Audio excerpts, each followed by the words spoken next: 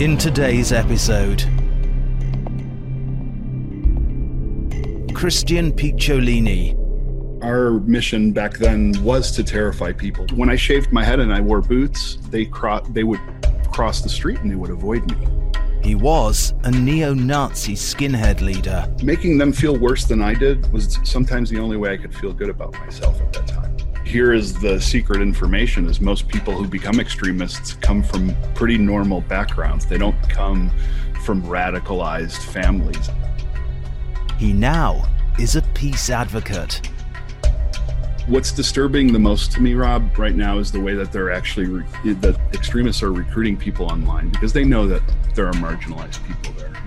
But they're going to traditional safe zones on the internet, places like forums dedicated to depression and autism spectrum disorder. That's a really tough question because there are so many. I regret every time I hurt somebody. Join the conversation now. Welcome to Rob Conrad Conversations. Conversations with extraordinary people that motivate and inspire, learn, grow, and impact lives. Subscribe now and hit the bell icon for a new conversation every week. Here comes the sunshine and burns away clouds like they never were. Hey, this is Rob Conrad from Switzerland. And when he was 14 years old, Christian Picciolini, son of a middle-class Italian immigrants family in the United States, joined and later became a leading figure in the first organized neo-Nazi white power skinhead group in the US. He recruited young people into the organization. He committed countless acts of violence against people of different race and religion, and fought for his ideas and ideals of white supremacy. He continued like this for 8 years until he started to have conversations with the people he believed to be so despicable and realized that they are actually more alike than different. And eventually he changed his mind and he left the organization. He's now a peace advocate, a TED speaker, co-founder of a nonprofit organization called Life After Hate and the Free Radical Project that supports people in leaving extremist organizations. He's an Emmy Award-winning director and producer and author of the book White American Youth, My Descent into America's Most Violent Hate Movements and How I Got Out. Thank you for taking time, Christian Picciolini. Thank you, Rob. That's a mouthful. You just said a lot of. Yeah. I guess that one I had to write down. This is fun. Thank you for having me. Thanks for taking time. I really appreciate it, man. So, when I first heard the story, I was amazed. I mean, it's rare that people make these kind of turns, and I'm glad to see that you're alive. I mean, I guess you did have some issues with threats after the whole. Oh yeah, I'm sure if I move your screen over to the left a little bit and look at my email inbox, there are probably threats there right now, as a matter of fact. But yeah, no, I left that movement 23 years ago. When I was 22 years old. I got in 1987 when I was 14. And, when I got in, it wasn't about the ideology. I didn't know anything about that at 14 years old. I don't even know that I studied, National Socialism or Nazi Germany in school or paid much attention at that point. What I was looking for was a sense of identity and community and purpose. I didn't feel like I got that growing up, or at least I struggled with it. Yeah, that's what I was a bit surprised about to hear, because you didn't come from a family of abuse and alcoholism and broken home with radicals already in your family. Just you came from a normal middle class Italian family, 2 parents, so they were working a lot, but that's about it, I would say. Right. And here is the secret information, is most people who become extremists come from pretty normal backgrounds. They don't come from radicalized families. Actually, the Anti-Defamation League in the United States published a statistic that said that 90% of people that join extremist movements don't, they're not radicalized in the family. They're radicalized outside of the home.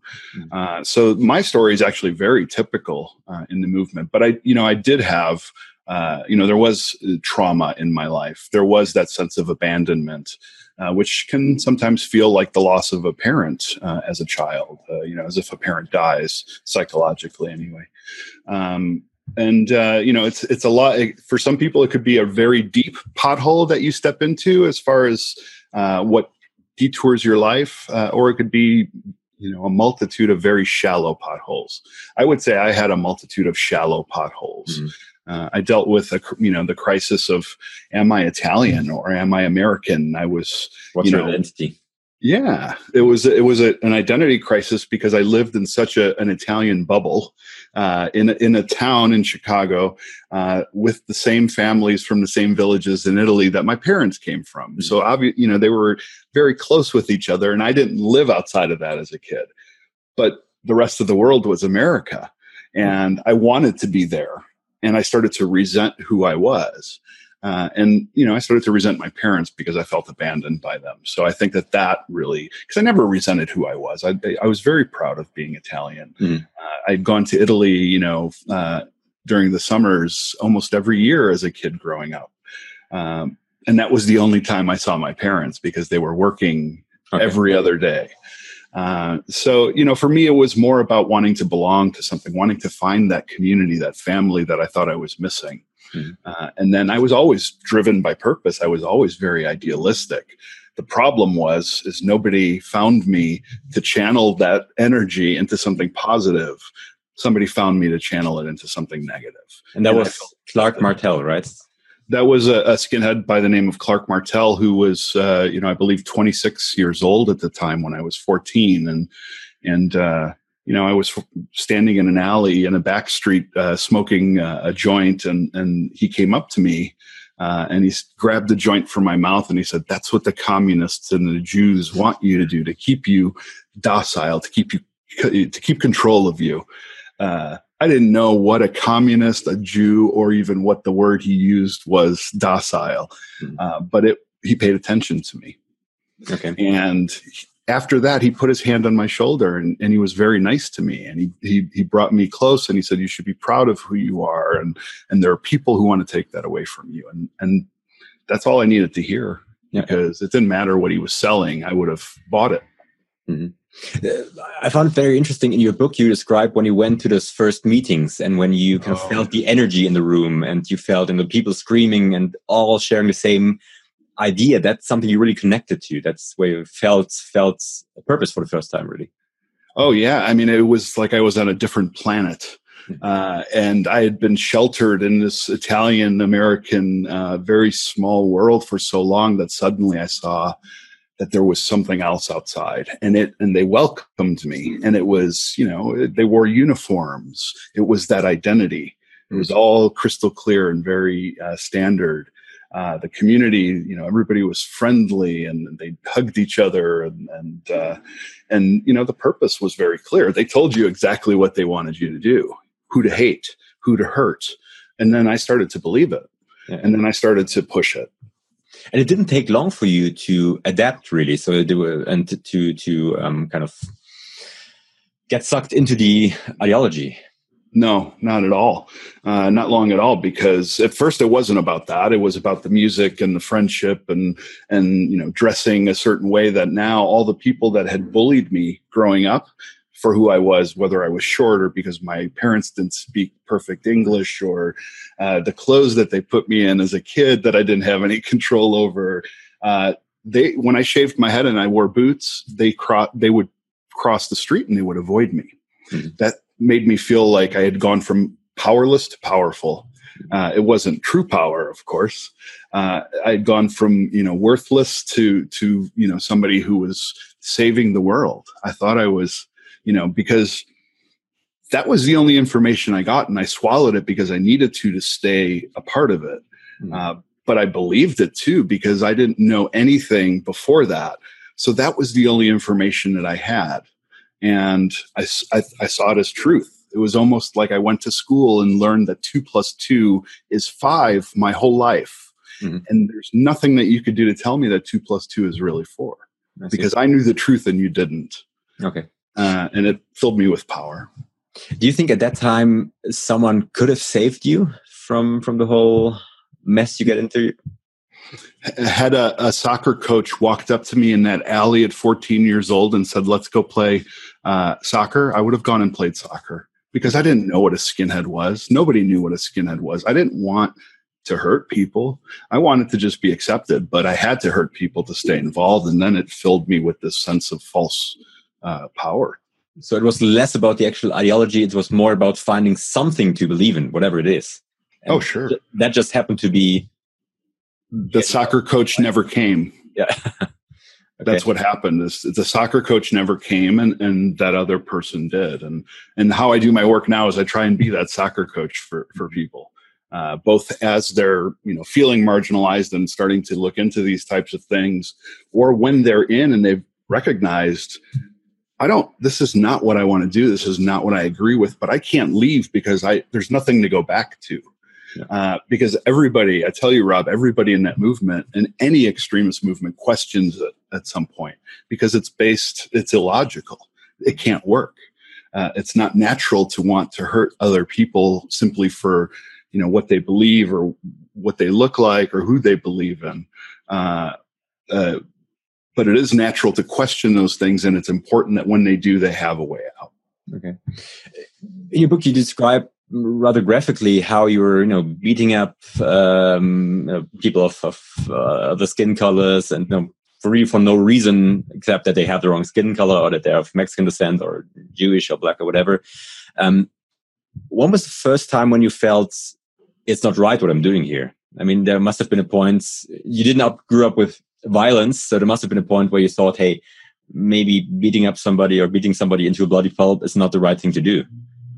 Every time I hurt somebody, I felt it was wrong. So why did you do it?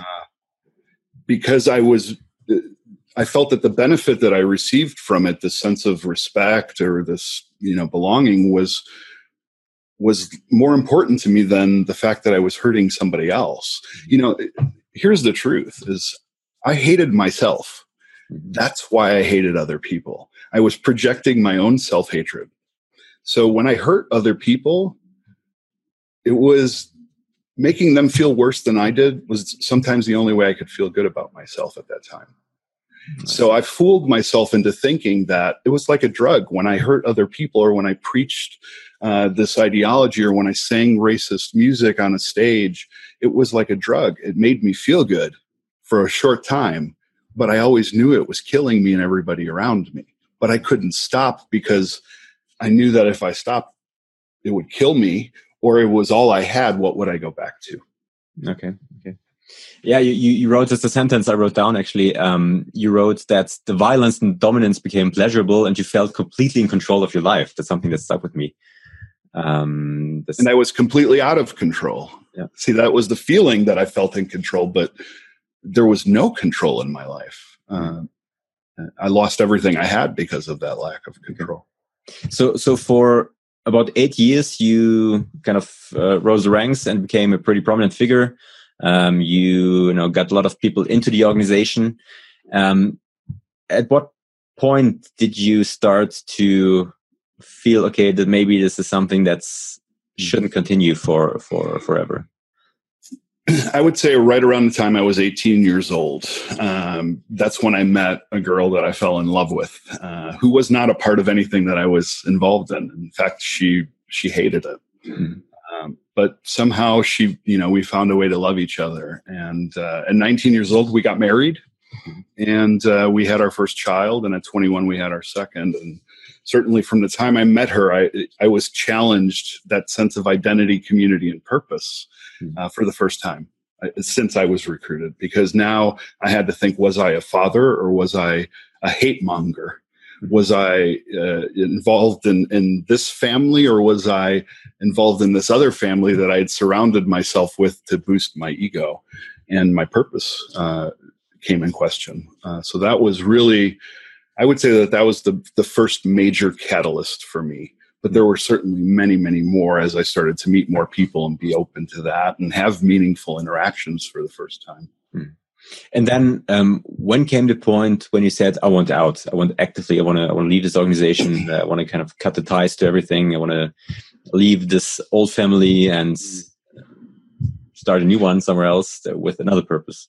Yeah, I would say in 1995, very early in 1995, after I decided that I was running the record shop at the time to sell racist music, but I was also selling other music as well, hip hop and punk rock and heavy metal. And I never expected to sell any of that. 75% of what I was selling was music I was importing from Europe that was racist. Mm-hmm. But people came in to buy that music who were Black, who were Jewish, who were gay, who were Asian. And over time, I started to connect with them. I started to see them as human beings instead of the demons that were in my head, because I'd never had these types of interactions with people. And I started to feel that I had more in common with them than the people that I thought were my family. So, it was a long process of it was not a quick transformation. I think, it took 8 years, really, because every day that I was impacted by people, both good and bad, it would either push me further into what I was doing or pull me farther away from it. The problem was nobody ever committed to either one of those.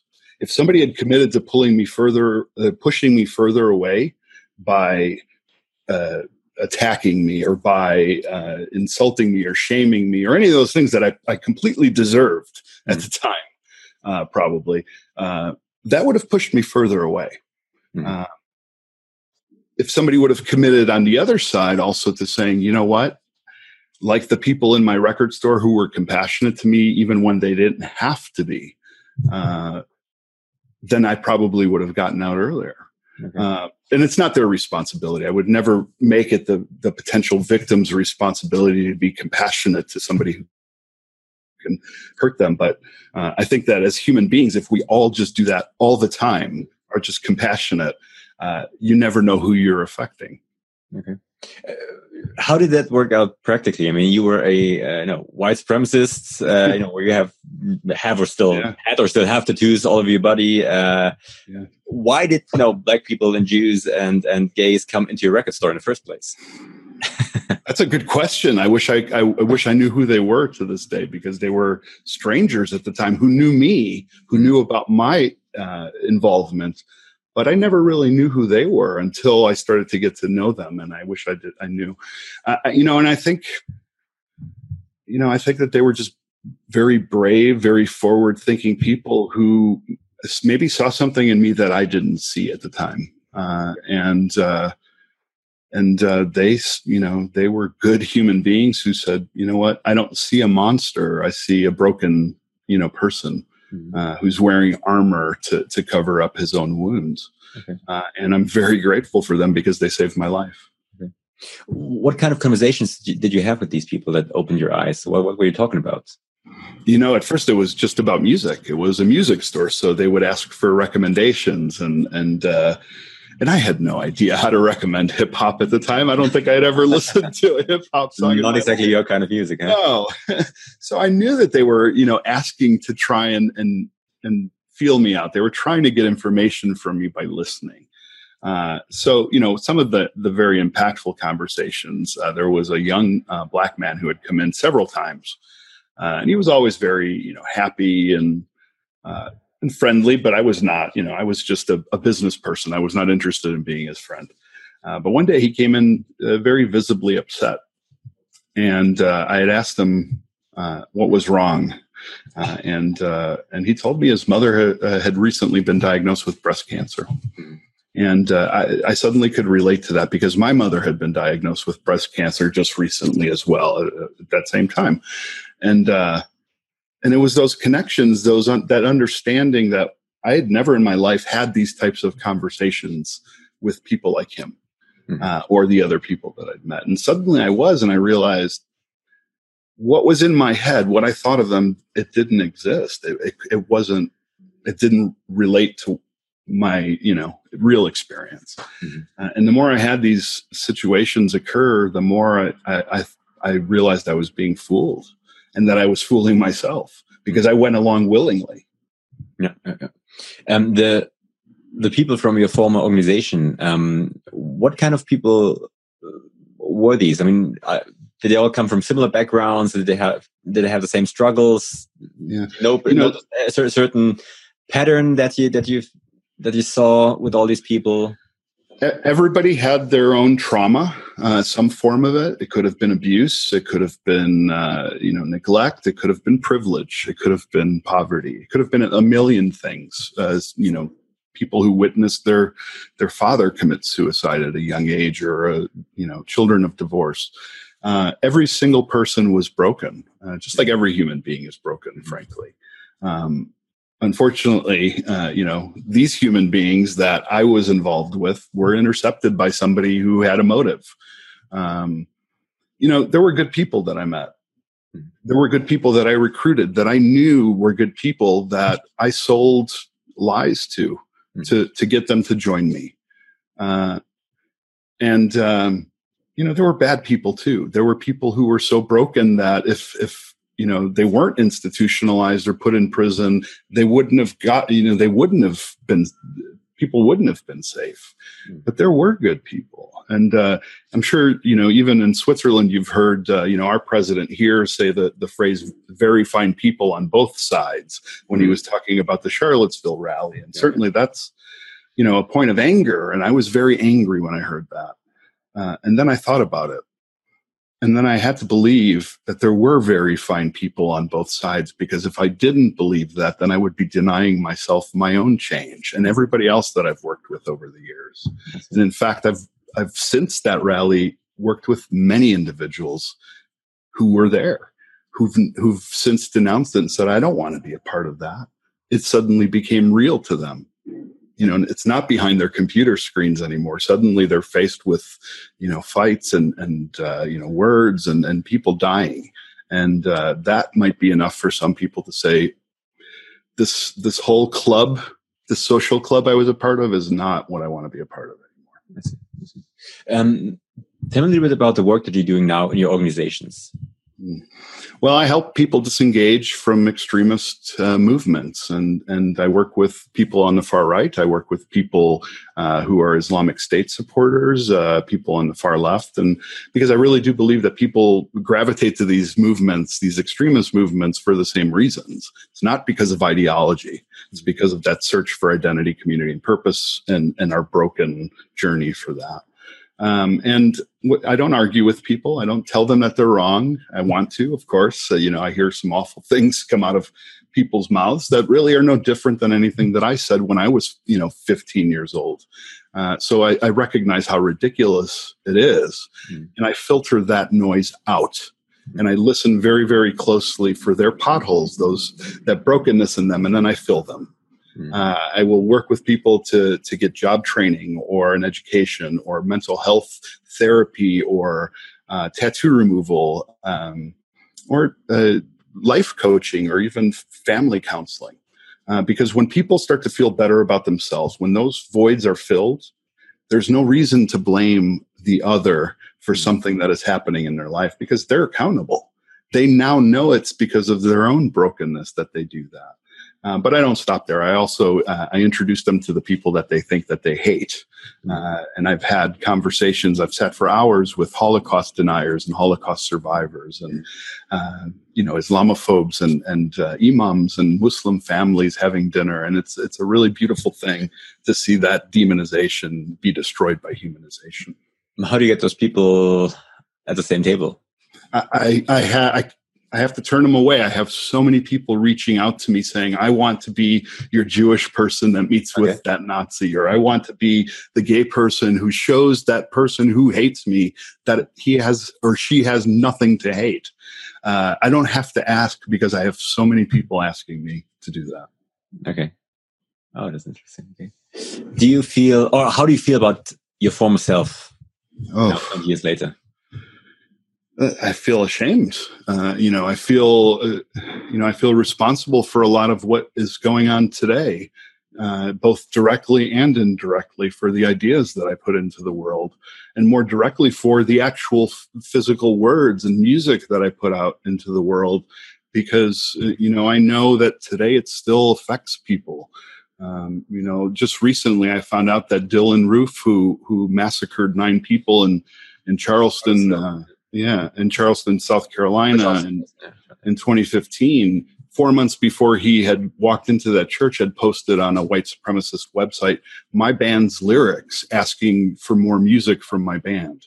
Now, this is 20 plus years after I had written it, many, many years after I've left, after fighting to try and have that music removed. And of course, it'll never go away because of the internet. But those are the consequences of our words, even when we're finished speaking them years later. And I feel responsible for that. 20 years ago, there was no internet, so it was just in the very early stages. And I'm lucky because of that. Because if the internet was around, I'd be in a lot more trouble. Let me just tell you that. Now it's just much more amplified than 20 years ago. So does it worry you how easy it is for influencers like your former self to access young people who are looking for purpose, for meaning in their life? Yeah. And I think everybody would agree that the internet is full of millions of young people who feel marginalized, who maybe don't have, positive relationships or any relationships in real life, who build them online. And online, you can be anybody you want. You can have any identity. You can join any community. That's what it's for. And, your purpose now is curated for you because it is fed to you based on your interests, like news. And what's disturbing the most to me, Rob, right now is the way that they're actually that extremists are recruiting people online because they know that there are marginalized people there. But they're going to traditional safe zones on the internet, places like forums dedicated to depression and autism spectrum disorder. They're starting to recruit younger by recruiting over multiplayer gaming, when they're young people wear headsets and they're playing, whatever game. But they're also putting messages in videos that are online about video games like Minecraft and Roblox and Fortnite. People go to YouTube and they watch videos of people playing video games. I used to like to play video games when I was a kid, not watch people play them on the internet. I never understand why people watch recorded games. It's a thing. It's very popular. I mean, there are millions and millions of views, but in these videos, sometimes, in a very benign Minecraft video, in the middle of it, you'll hear somebody trying to recruit you into, what do you think about the Jews? Do you believe in the Holocaust? Things like that. And then, they kind of do it to desensitize young people to it. They make memes and jokes about it so people spread it around and laugh about it, so that something like the Holocaust becomes a fable. It becomes ancient history and it doesn't affect people. And, it's a thing. It's called mimetic warfare, where we can desensitize people by giving them the same information over and over and over so that they get so tired of hearing about it, or they just accept it that it doesn't have the same impact anymore. So they're using so many tactics now because of the internet. Not to mention fake news and propaganda that I used to have to read in a book, now can be accessed with a click, and it's actually fed to you because now you've gone down a rabbit hole. You've watched one video on accident, and your recommended feed thinks that you want to watch more. So the internet is radicalizing us. Okay. So these are organized efforts to influence other people. So these are not individuals who are, speaking their mind. These are organized efforts by radical groups to radicalize other people. It's not so much about the groups anymore these days like it was when I was involved. Now it's much more of a leaderless resistance. And the internet really made it that way for people to be connected without a central structure. It's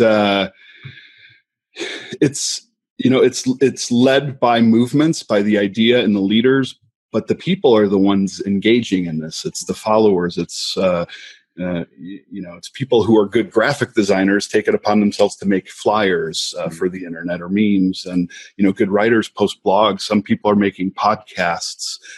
It's really anything that you or I can do to have a presence on the internet to boost your podcast or to talk about my book or anything like that. They're doing, and they can now monetize it.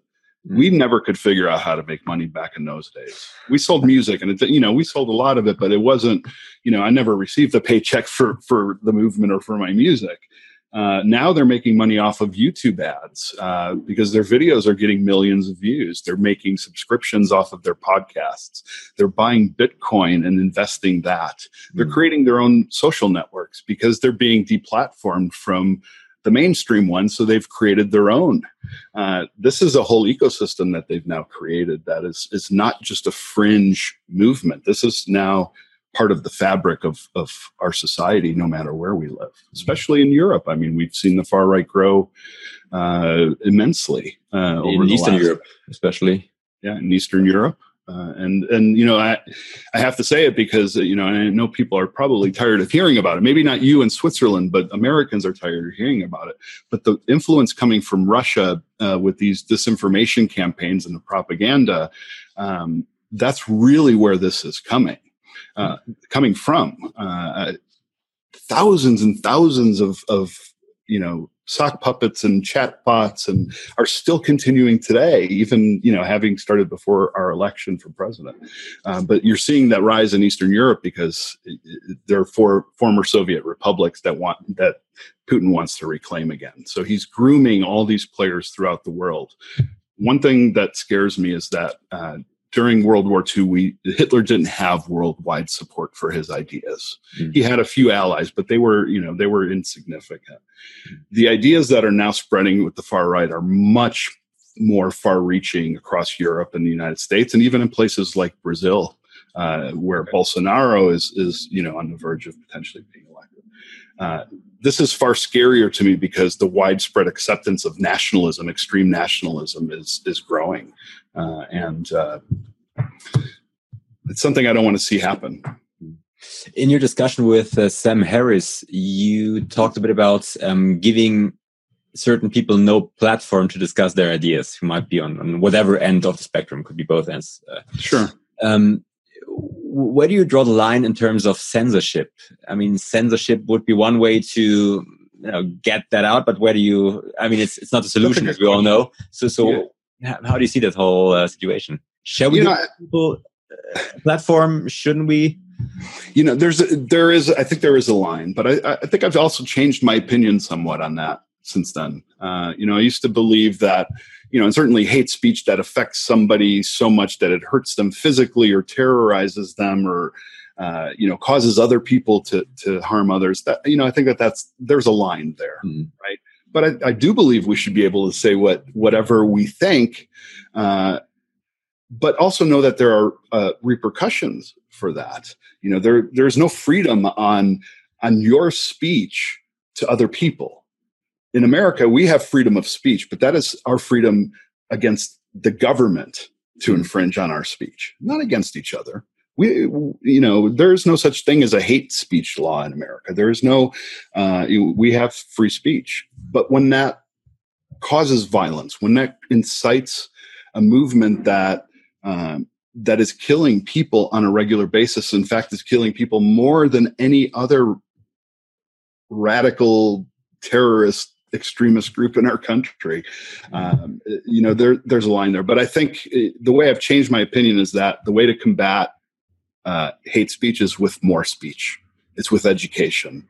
It's not by limiting it, because when you limit speech, you embody the same ideas of the people that you are fighting against, who want to limit you. So it just doesn't make sense to me. And that's why I don't believe violence can solve violence either.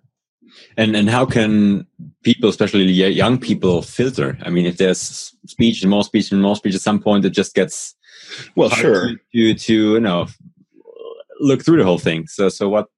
We have to be responsible adults and give them information that is beneficial for them and doesn't divide or hurt them. You know, we can say, well, you know, how can young people, what can they believe? Well, it's up to us to give them the information, you know, for them to digest. So we have to look at ourselves. You know, we're creating this problem. And I say we as kind of, you know, just the general society. You know, we're creating this world. We're paying for it. We're buying into it. We're enabling it, and we're leaving it as a legacy for the next generation to deal with. And frankly, I think they're far more equipped than we are to deal with it, to be honest, because I think the world has progressed. I think we understand things more than my generation did, and your generation, does now. But that doesn't remove the responsibility from us to fix it now, because they're better equipped to deal with it. It's our responsibility to them to make sure that they don't have to deal with it, or at least have, something to work from. I see. The people that you help to disengage, at what point in their life are they usually, and what are the biggest challenges that they face? That's a good question. I mean, they range in every age, and they're male and female, and every person's different on what they need.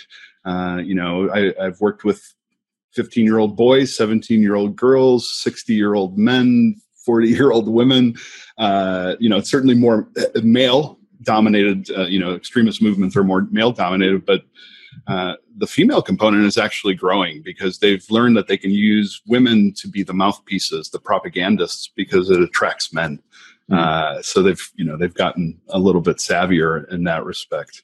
But really it is about just building resilience in the human being, and connecting them to knowledge. And knowledge is sometimes meeting somebody. So that's typically what I do with everybody.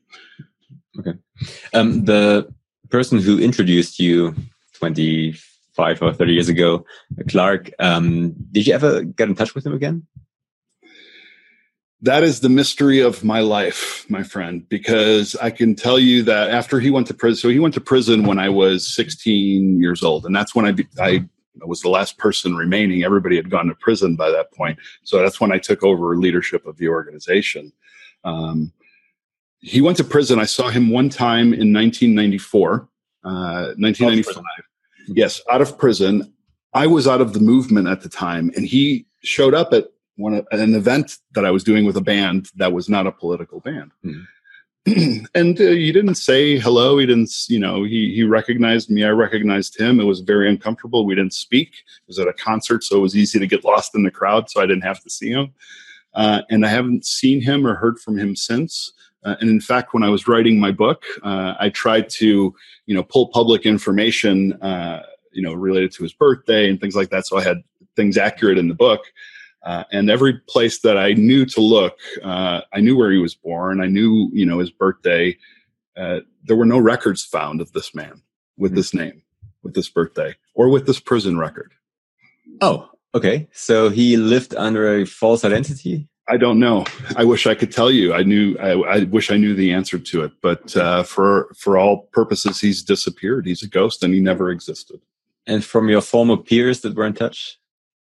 Well, I mean, he's a real person. Many, many people have met him. He was the first American neo-Nazi skinhead leader. He started this movement. You never heard from anyone who got in touch with him again? It's just... I've heard stories, legends, and rumors, but there's no unless I have information wrong, which I don't think I do, because it's the same information everybody has. It's a mystery. I wish I knew the answer to that, because it would help me with a lot. I want closure. Clark Reed Martell, born in Billings, Montana, does not exist anywhere on Earth today that I'm aware of. Really strange indeed. Maybe he died as a homeless person and no record was filed of his death. I don't know, but let's not get into conspiracy theory. Yeah. At the time when you left the organization, you also disconnected from your family, from your wife, from your two sons at that point, I believe. Disconnecting from her is a very nice way to put that. Thank you. She divorced me and she took the children. Okay. But yes, I lost everything. I lost my business because I walked away after I became embarrassed to sell the racist music. I removed it from the store, and it was so much of my revenue, 75%, that I couldn't sustain the store anymore. So I closed the store. I didn't have a great relationship with my parents because I was angry at them still, and they tried, but I was not having it. My wife and my children left, and I walked away from the movement. I lost everything. I lost everything that I knew who I was, both for my family and the hope for the future, and who I had been for 8 years. And I wish I could tell you I was brave and that I told them, I told them off or something like that. And, I said, I walked away quietly, and I was afraid. I I ran because I didn't want to admit my past to people. I tried to make new friends. I never talked about who I was. And until I couldn't anymore. Did you have a chance to reconnect with my family? Yeah. Oh yeah. I mean, my kids are now 26 and 24 years old. They're not babies anymore. But yeah, no, I never lost touch with them. That was always very important. As I was always, even though we were divorced, I was always there for them. I had, shared custody every weekend, and my parents, of course, I've reconnected with them. They never gave up on me. All these people who never gave up on me saved my life, and I owe them everything. What do you think? What do they think about you? I think they're proud. I think, I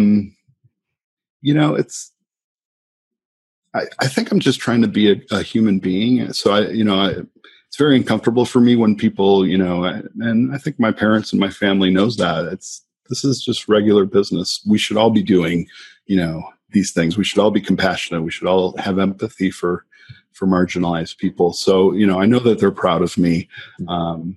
But I also think that they know I don't like compliments very much. I see. The people that you've hurt in the past, there were a lot of people, I guess. Did you ever get a chance to reconnect with those people, to apologize, or to explain your situation, to explain where you are now? Some of them, the ones that I could find, of course. There were some that were strangers. I had no idea who they were, and for them, I hope the work that I'm doing to help people disengage and talking about these issues is providing some comfort to them. I know I could never apologize for that. An apology makes me feel better. It doesn't do anything for anybody else. And for the people I have been able to connect, I've been lucky enough to find them and receive their forgiveness. One of them was the old security guard from my high school, a black man who I had terrorized when I was in school. I had protested. There were fights. I had fought with him, and I met him one day, by chance, by fate. And I was so embarrassed. I hadn't talked about my past with anybody. And when I saw him, I didn't know what to do. I didn't know what to say to him. And I just apologized. I said, I'm sorry. And he made me promise, one, after forgiving me, to tell my story, and two, that I wouldn't just apologize because, again, that makes me feel better. It did nothing for him, that I would make amends. And I've been doing that, I think, for almost 20 years now. So what are warning signs in terms of what are early warning signs that people are getting radicalized? Are there certain things that you can see that are typical for people who get radicalized, something that parents can look out for, that friends can see potentially? Yeah, I mean, I think it's not rocket science. I think that we start to become radicalized the day we're born. And it's just when we find that outlet that radicalization happens. So, ideology is like a permission slip. It's like the driver's license that says, okay, now you can be angry and be really loud about it. But nobody wakes up with a swastika tattoo or hating anybody or, interested in joining a cult or becoming a school shooter or doing any of these things. That's all extremism. Or even falling into sex trafficking or becoming addicted to drugs. That's extremism lifestyle. So all the warning signs are the same. Somebody who's marginalized, somebody who's lonely, who doesn't have an outlet or a good foundation, who doesn't have, opportunity. Same can be said about gangs in my city of Chicago, where people aren't supported or don't feel they have a positive outlet. Sometimes the only option is not a positive outlet. And that's an unfortunate situation that people, don't have access to the help that they need, whether it's therapy or a job, because desperation really leads to extremism. It's not about heroism. It's not about me wanting to save something. It's about me wanting to destroy something. Has it become harder to identify those people? Because, in 30 years ago, you were shaving your heads and wearing the Martens and whites, shoelaces and everything. Nowadays, radicals are wearing suits and are fully integrated in society. They have stable jobs and other forms of communicating. Has it become harder to find those people, identify those people, and work against those people? Absolutely. I mean, our mission back then was to terrify people by being seen. I mean, that was part of it. There were fewer of us, at least, who were extremists at that point. But at one point, we recognized that we were too extreme, that we were turning people away that maybe we could have recruited if we just maybe were a little bit softer, if we just maybe made our words not so offensive, but had the same meaning. Essentially we traded the boots for suits. 30 years ago, we recognized that, and we encouraged people to get jobs in education and become teachers and to become police officers and join the military to get training and even run for politics if their record was clean. Here we are. It is much more difficult to see what is coming because they are our neighbors and they look like you and they look like me now and like our friends and our family and our doctors and our lawyers. And that's the unfortunate situation. Is it's very difficult to know what extremism is and what the impact is in the world without somebody opening their mouth or committing an action. And now it's not about waving a flag anymore.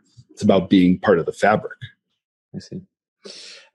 After you've left, you wrote about that you fell into a deep depression because you lost your sense of meaning. You had to disconnect from everyone that was your literal or virtual family in a way. How did you pull yourself out of that? It wasn't easy, let me tell you, because I would wake up, wishing that I hadn't every day. I got an opportunity. A friend urged me to not die. She said, "I don't want to see you die." Basically, after 5 years of this, she, recognized it. She urged me to go apply for a job at a company that she worked. And it was a very small company that none of your viewers have ever heard of, called IBM. And I thought I thought she was crazy because, here I am, this ex-Nazi with I still had the tattoos. I hadn't gone to college. I'd been kicked out of 6 high schools, one of them twice. And I didn't even own a computer, I don't even think at the time. It was ridiculous, for me to even consider it. But I went, she was a good friend and I didn't want to let her down. And they asked me to come back for another interview, and eventually they offered me a job. And it was an entry-level position. It was not, a computer programmer. It was installing computers at businesses and universities and schools. And I was thrilled. That was hope for me.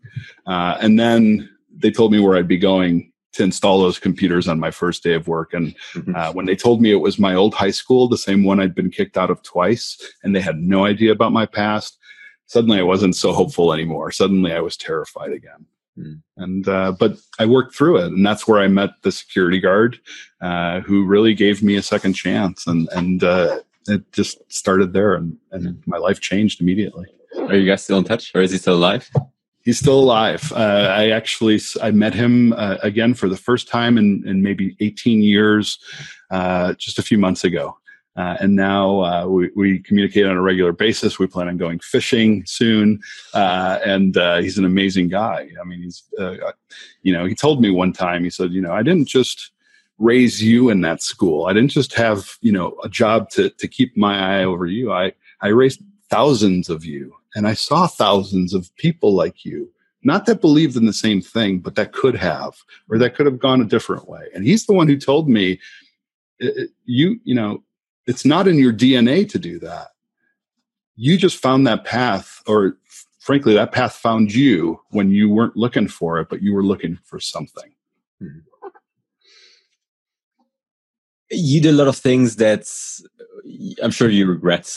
Oh, yeah, of course. Of all these things, what's the biggest regret? That's a really tough question because there are so many. I regret every time I hurt somebody. I regret every time I hurt somebody by recruiting them and bringing them into a movement that maybe never would have found had it not been for me. I regret the seeds that I planted years ago that still are growing, into weeds today. I regret not being there enough for my brother during those years because, after I left the movement, we'd grown apart and then he was murdered. And I never got the opportunity to spend that time with him. He wanted to be like me. He didn't get involved in the same things that I did, but he looked up to me, and I wasn't there when he was young, the same way that, maybe my parents weren't there for me. So I feel that I failed him. And, I really try and be that brother now for everybody else who maybe needs a little bit of help, just like that soccer coach. People who need help, how can they reach out to you? Can you talk about what's the best way to contact you and your organizations? Sure. I'm pretty easy to find. They can just Google my name and they'll have a multitude of ways to contact me. But the easiest way is to just go to my website and use the form there. And it's ChristianPicciolini.com. I trust that you'll maybe put a graphic because it's not an easy name to spell, as you know. They can contact me there or on social media. I get requests from people every day, or every time I speak, it's inevitable somebody will come up to me and say, I'm in the same boat that you were in, and I'd like to talk about it. I encourage people to not be afraid. Everything is confidential. I'm not interested in arguing with them or changing their mind. I want them to change their own mind based on new information. And what if people are afraid of repercussions from their peers and from their family in a way? What could you tell them to get them to do that step, to take the step, and to do the first step to leave these organizations? And they should be worried. It is dangerous. It can be, but I can tell them it's more dangerous if they stay. That their end will come sooner. Trust me. If they are involved with these organizations, rather than being brave enough or finding the courage to leave now. And I know it's not easy, but that's why there are people like me, people who have left. And I'm not the only one. There are others like me, many others who've left. And we're here to help them through that transition. That's amazing. Christian, I know you have another interview coming up, so I don't want to keep you too long. I always end these conversations with two questions that I'm asking everybody. The first question is, this is a series of interviews with extraordinary people from across the globe, from all different areas of life.